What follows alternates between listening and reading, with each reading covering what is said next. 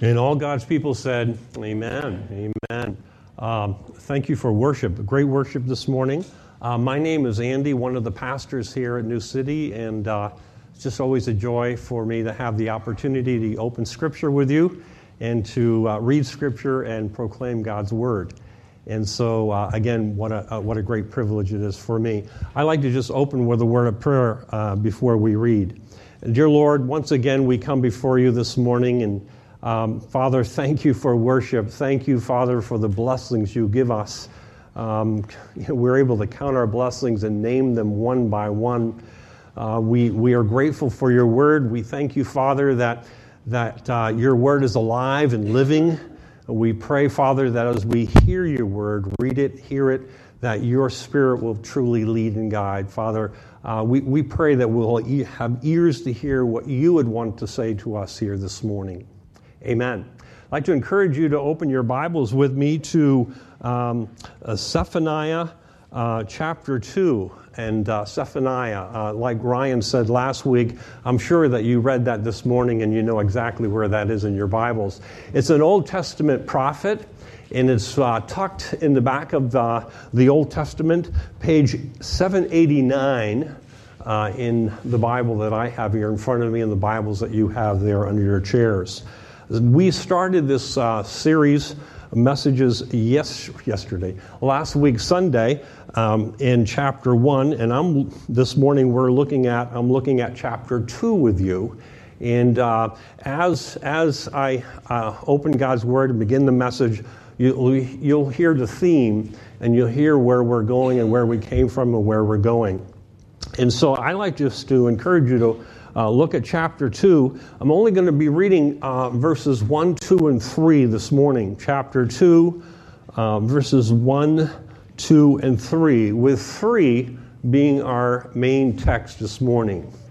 And there we read, "Gather together, yes, gather, O shameless nation, before the decree takes effect, before the day passes away like chaff, before there comes upon you the burning anger of the Lord, before there comes upon you the day of the anger of the Lord." And now our text, verse 3, "Seek the Lord, all you humble of the land, who do his just commands.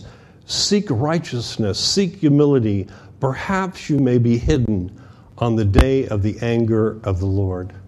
God's reading for us here this morning. When I was a child growing up, I remember playing the game hide and seek.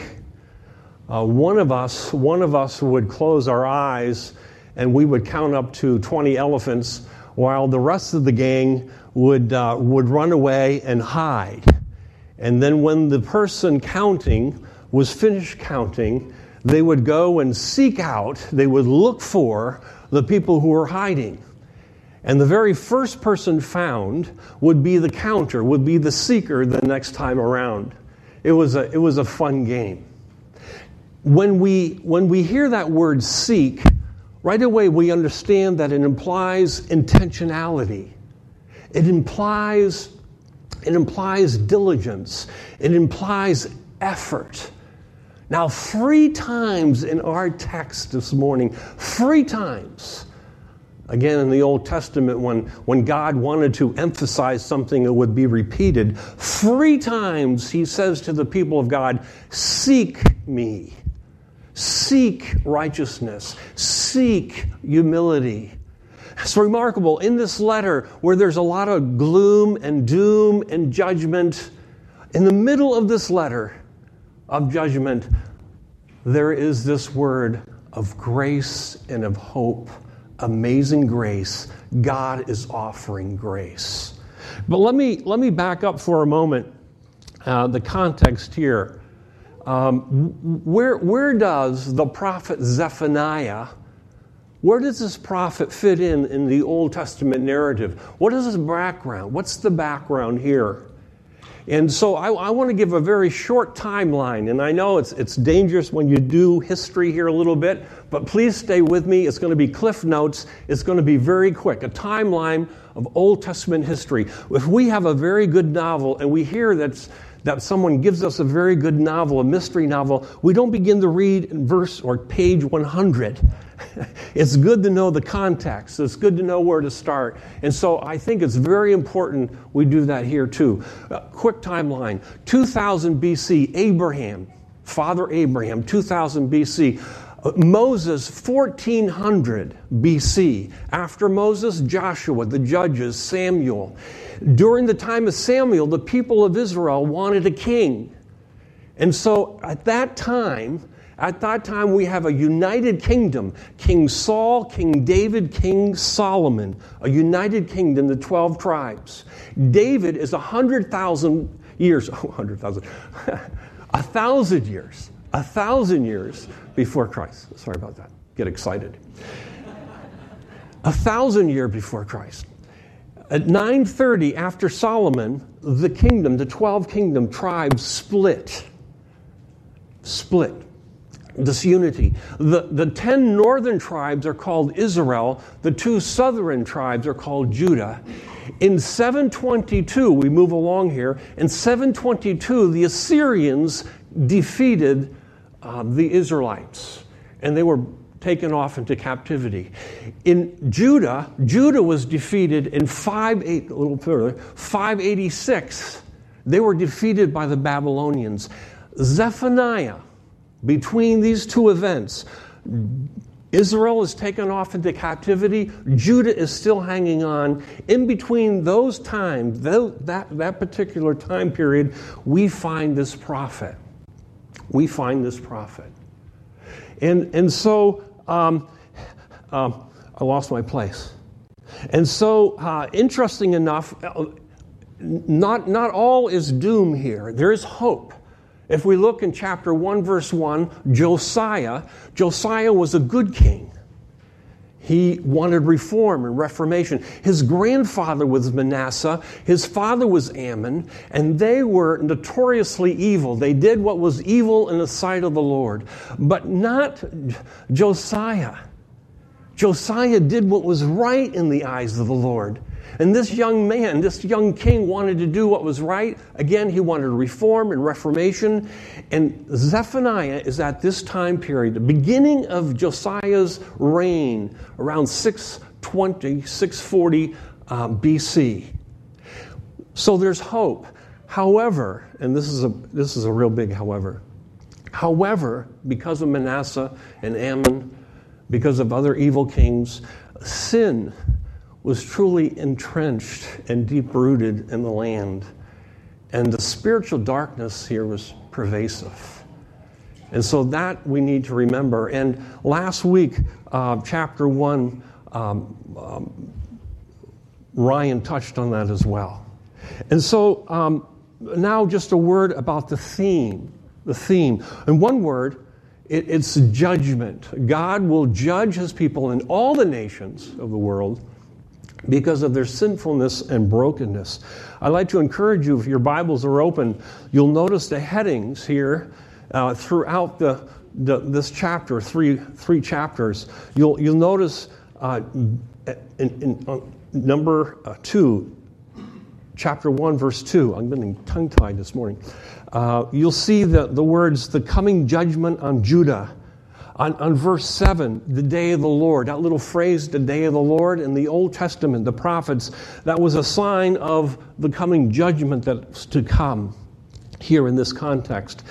Chapter 2, verse 1, you have there judgment on Judah's enemies. We do have our verse tucked in there. There's a word of hope. But if verses 4 and following, the nations are being judged. Chapter 3, judgment on Jerusalem and the nations. And so judgment is near and imminent.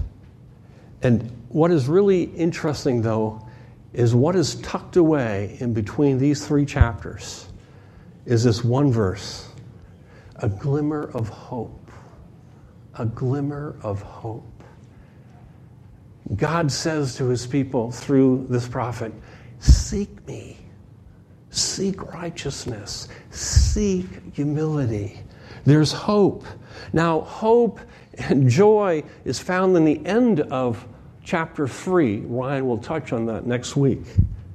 But that hope and that restoration and that joy is in the future, far, far removed. Here in verse 2, chapter 2, verse 3, it's in the here and now. There is hope and there is grace in the here and now for the people that Zephaniah is talking to. And so we find in the middle of all this gloom and doom and judgment, a word of grace. And that's my sermon title for this morning, Amazing Grace. Amazing Grace. And we see here the theme. My theme this morning is in spite of our sinfulness and total rebellion, we have a God who still seeks out, still is a God that seeks and gives grace, forgiveness, and hope. And that's not a message just for Zephaniah, 640 BC. It's a message for us today too. The Word of God. God is a God who still offers grace, forgiveness, and hope. Let's spend a little time now on verse 3, chapter 2, verse 3. And again, just wonderful words. Seek the Lord, all you humble of the land, who do his just commands. It says there, seek righteousness, seek humility. Perhaps you may be hidden on the day of the anger of the Lord. Now, not all the residents, first thought here, not all the residents here in this time in Judah were unfaithful. We notice this in the verse. All of you humble of the land who do his just commands. There were a number of people who were faithful. You do have Josiah. You do have this prophet Zephaniah. There are others who remain faithful to the Lord. And we find that in the Old Testament. There's a remnant that's always faithful. Very important for us to always hold on to that. Number 2, the word seek. As I mentioned earlier, seek is a very interesting word. Intentionality implies that. Diligence, effort. It's something that we need to do. God is asking us to seek him. It's an active verb. My goodness, if we misplace our cell phone and lose our phone, oh my, there's an all-out search for that phone. If your dog sneaks out the front door and runs down the street, oh mercy me, I know some of you, there's an all-out search for that dog. If you lost your wallet or you misplaced a $100 bill in your car, I mean, again, I know some of you, you'll rip it apart to find that $100 bill. That's the idea behind this word. Seek the Lord. Be diligent. That's what the prophet is saying to the people of God. Be intentional about it. Seek him. Now, thirdly, the little phrase, seek the Lord. Seek the Lord together implies piety, devotion, faithfulness. We just love Psalm 27, verse 8. You have said, seek my face. The psalmist is in worship. And he's speaking here to the Lord. He's saying, Lord, you have said, seek my face. And now he says, my heart says to you, your face, Lord, do I seek. Those words imply a relationship between the worshiper and the Lord. And the worshiper wants to do all he can, she can, to be in communion with God. Seek the Lord. That little phrase just conveys a beautiful relationship between worshiper and the Lord, and and they want to, he wants to, she wants to stay in union with her God. Devotion, fondness, seek his presence, seek his life.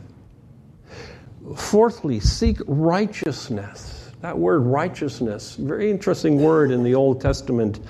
It's not just personal righteousness, not just a right relationship with God, a right posture with the Lord. That's very important. But this word also has a social dimension.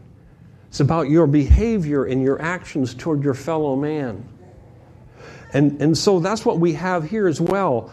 A number of years ago, New City Church, we did a book study on Generous Justice by Timothy Keller. And there in that book, he dissects this and breaks down this word righteousness for us. And here's what he says. This word, about this word, this means that biblical righteousness is inevitably social because it is about relationships. When most people see the word righteousness in the Bible, they tend to think of it in terms of private morality, such as sexual chastity or diligence in prayer and Bible study. But in the Bible, righteousness, Zadok, here, refers to day-to-day living in which a person conducts all relationships in the family and society with fairness, generosity, and equity. A righteous person has a right relationship with God, but also he has a right relationship with those around him. A right relationship vertically, but also horizontally. And so biblical justice and righteousness, it's very important for us always to remember that.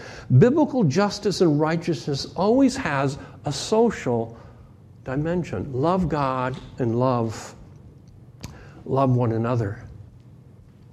Now, this social dimension is kind of interesting, too, is one of Judah's and Israel's greatest sins. It's the problem, if you're reading through the Old Testament prophets. They continually jump on this theme. It's like the key of the piano. They hit this key all the time. The social dimension. The people of God, unrighteous before God, but also unrighteous to each other. Now, the classic Bible verse on this is Amos 2. You might want to just remember that. Amos 2, verse 6 and 7. And this is what Amos says. For 3 transgressions of Israel, and for 4, I will not revoke the punishment. And here it goes. Because they sell the righteous for silver, and the needy for a pair of sandals. And then he goes on to say, those who trample the head of the poor into the dust of the earth and turn aside the way of the afflicted. God calls them out because of their injustice to brothers and sisters within the community, covenant community, people around them. And he calls them out on that. Now there were other sins too, of course. There was idolatry and apostasy. There was immorality. There was apathy. There was corruption. Yes, that's all there too in the prophets. But it is interesting to note how often the Old Testament prophets hit this key, this social dimension. They had forgotten to be righteous this way to their fellow man. Now, it's interesting, what does God seek in his people? Again, Amos chapter 5, he's really good on this. Amos 5, verse 24, again, a classic verse in the Old Testament. What is God after? Let justice roll down like waters, and righteousness, the same word here in Zephaniah, and righteousness like an ever-flowing stream. It's wonderful. That's what God is looking for us as his people. We continue in 2 verse 3. Seek humility. Seek humility. Now, when we see this word, we know that the opposite of humility is pride and arrogance. And I'm just paraphrasing here, but this is what the prophet is saying to God's people. Will you stop thinking so much of yourself? Will you abandon your smugness and your conceit? That's what he's saying to them. Will you get down on your knees and bow before your Maker and your Redeemer? Will you know your place? Will you acknowledge him, and will you submit to his way and plans for your life? He is gracious and kind. He's been so benevolent to you. Think of your past. He redeemed you out of Egypt. He made you into a great nation. He's given you health and gifts and land. Get down on your knees and beg for forgiveness. He's been so kind to you. That's what the prophets are saying to God's people. Now, it's interesting that that in 2 verse 3, the word repentance is not there. But that's the thought behind this verse. It's a call to repentance. Again, check your ego, he's saying to the people of God. Come clean, repent, confess, fall on your knees, humble yourselves in this God, He will lift you up. He is able, He's still able to lift you up. Now notice the last sentence here, phrase in this verse. Perhaps, interesting word, perhaps you may be hidden on the day of the anger of the Lord. Perhaps. Interesting enough. God is forgiving. God does forgive. It's His character. When we think of God's attributes, when we think of the essence of who He is, one of His characteristics is that He is a forgiving God, that He is gracious. And interesting enough, when people do repent, no matter who they are, no matter what they've done, if they truly seek Him and repent, He will forgive. He will have mercy on them. Think of the story of Jonah. What an interesting prophet. Jonah, we know the story. It took him a little while to do his task. He went the wrong way first. He came back and he preached against Nineveh. And what happened? Nineveh actually repented.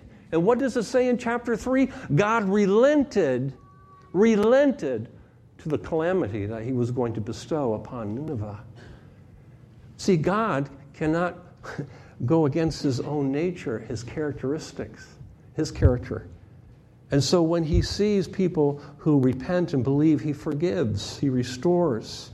And we see this due to King Josiah's righteousness, due to kings before him that were righteous. God's judgment to Judah was delayed because God saw their faithfulness and He responded.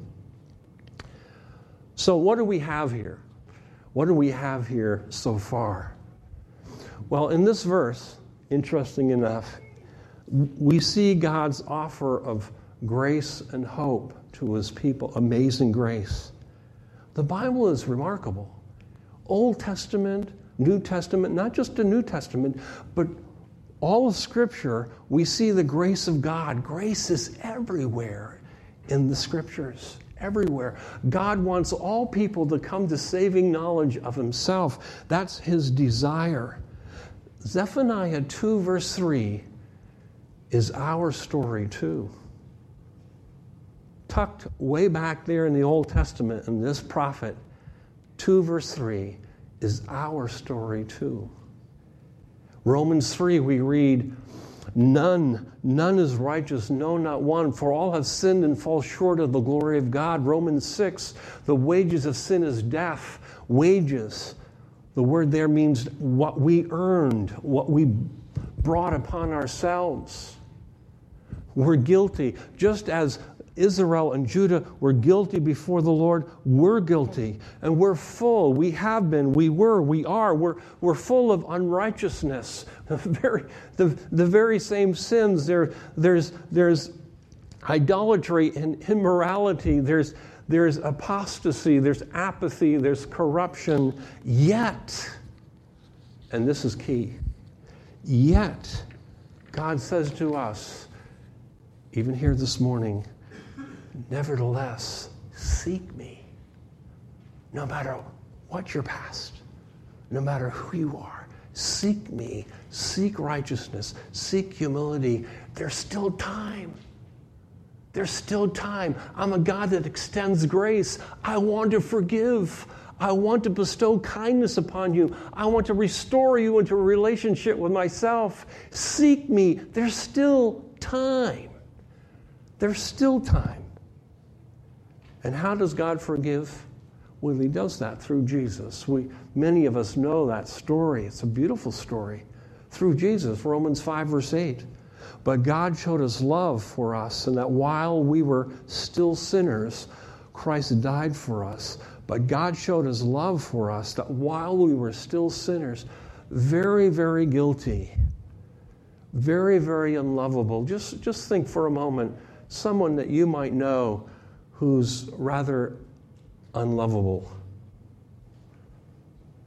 who's not very kind, not a very nice person at all. And yet, out of grace, you just bestow kindness to them nevertheless. That's exactly what this verse means. That we were still sinners, Christ came to us. Christ took upon himself our sin. He became sin who knew no sin, 2 Corinthians chapter 5. And then in his one complete, perfect sacrifice for sin on the cross, he bore God's wrath against sin. Our men's study on Wednesday morning, we're looking through 1 John. And in 1 John, an interesting word that John uses to help us understand atonement. What does it mean, Christ's death on the cross? What happened? He uses a very big word, propitiation. It took me 40 years to say that word right. And I think I still say it wrong sometimes.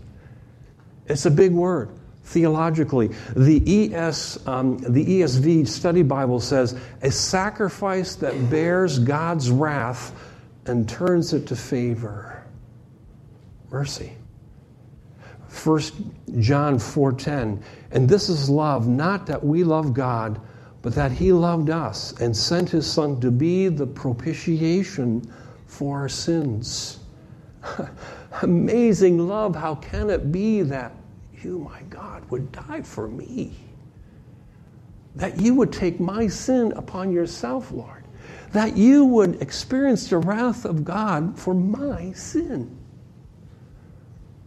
That's what propitiation means. That's what Christ did for us.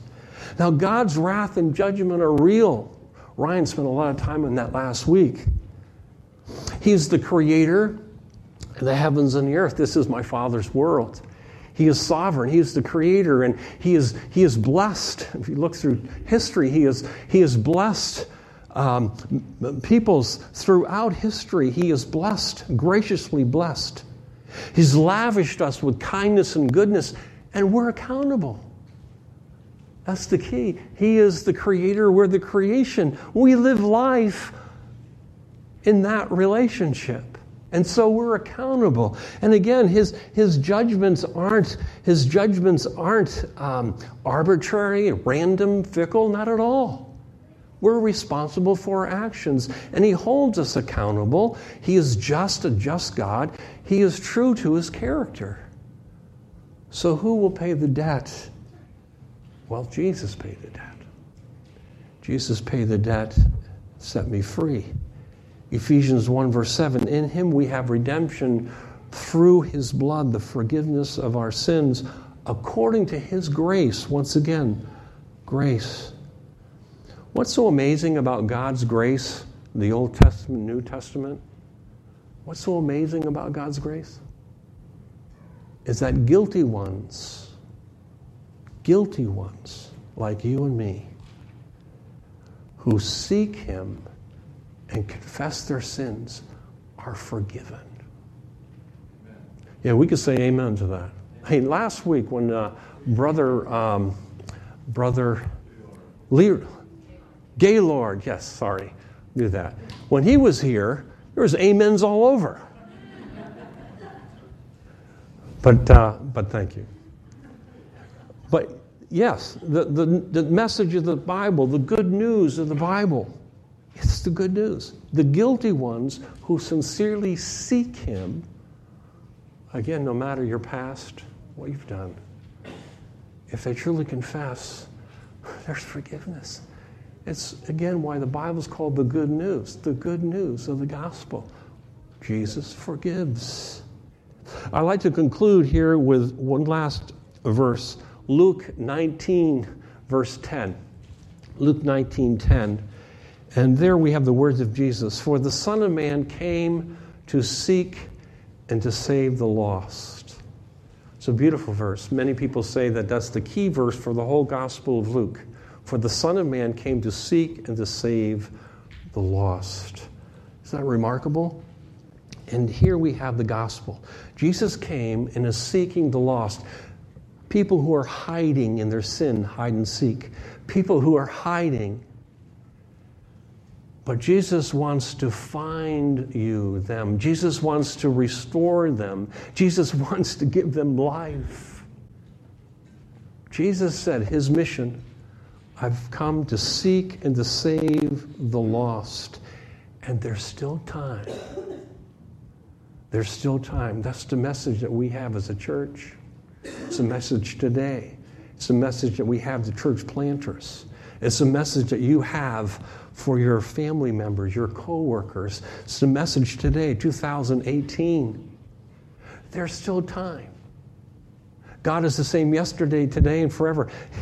He's the same. That's his heart. It's his heart. He wants to restore people to himself. And there's still time. So come and seek him. Come and seek him. And this is an odd thing to say, but let him find you. Let him find you. Let him find you. And so all those who are weary and heavy laden, so you will find rest. You will find hope. You will find eternal life, a new hope, a new life, a new reason for living.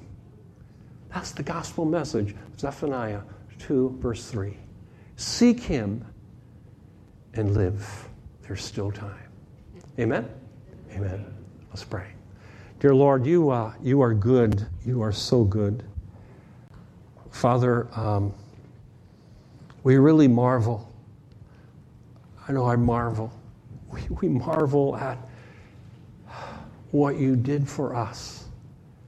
How sideways we were and are and were in our sin, our sinfulness, and yet you came to us to give us life.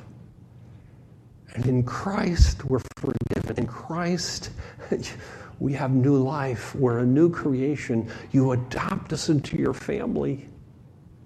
And we live. You give us your Spirit.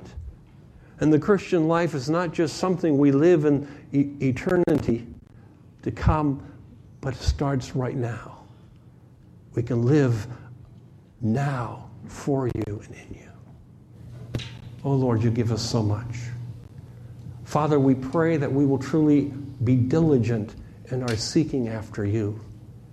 You desire a relationship with us. You desire us to come to you, to seek your face, because you're good. Your life. Oh, Father, help us each and every day to truly seek you, to seek your face continually. Thank you, Father, for this message, and we pray, Lord, that as a church, may we always remember that there's still time. You have not returned. You have not called us home yet. There's still time to proclaim this beautiful message and encourage people to seek you, to find you. In your name we pray. Amen.